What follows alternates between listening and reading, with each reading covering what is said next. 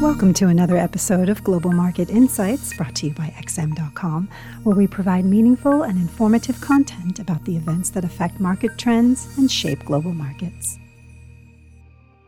It's Wednesday, the 15th of September, 2021, and you're listening to the Daily Market Comment podcast by Marios Hadjikyriacos.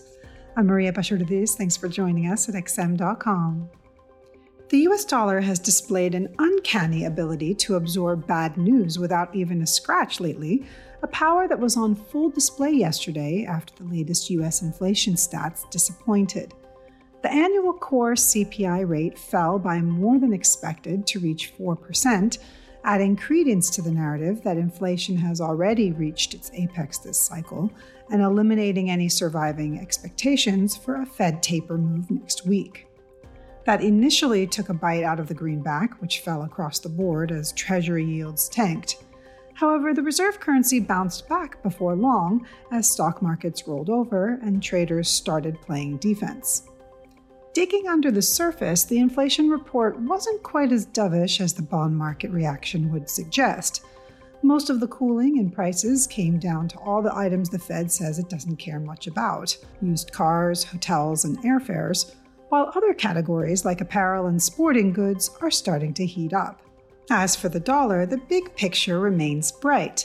Inflation might still be a major theme next year, the labor market has almost recovered, consumption is off the charts, the housing market is booming, and Congress is trying to unleash more spending to juice up the recovery.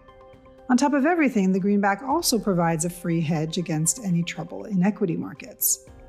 Speaking of trouble in stock market paradise, Wall Street resumed its sell-off yesterday despite the disappointing inflation figures that essentially extinguished pressure on the Fed to get the normalization process rolling immediately. The S&P 500 fell another 0.6%, but the index is still only 2% away from its record highs, so it's difficult to call this a real correction. What's striking is that the S&P 500 bounced off its 50-day moving average yet again, a technical barrier that has acted like a trampoline for the index throughout this incredible rally. The catalyst behind this baby sell-off isn't entirely clear. It could reflect concerns around higher taxes and less central bank liquidity being on the horizon, or the risk of economic fallout from China as the economy slows while local authorities are busy grinding their regulatory axe. If anything, it's surprising that global markets have been so resilient until now. China's second largest property developer is on the verge of collapse, and the latest data suggests economic momentum is evaporating quickly, with retail sales and industrial production slowing sharply in August. That's a risky cocktail for a country that already has a spectacularly over-leveraged private sector and therefore can't go all out with stimulus. The main beneficiary of the cool-down in inflation has been gold, which took advantage of the slide in Treasury yields yesterday to power higher. While the Fed pushing back its normalization process is good news for bullion, it's not a game changer either. The endgame is still higher real rates that take the shine off bullion. Finally, Canada's inflation stats will be released today, although the main variable for the loonie might be how the upcoming election plays out.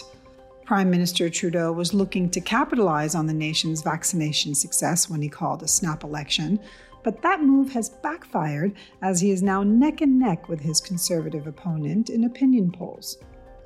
For the FX market, the best scenario might be another Trudeau victory that allows for greater government spending in an environment of tighter monetary policy, as the Bank of Canada intends to raise rates next year. Thanks for listening. This was today's Daily Market Comment here at XM.com.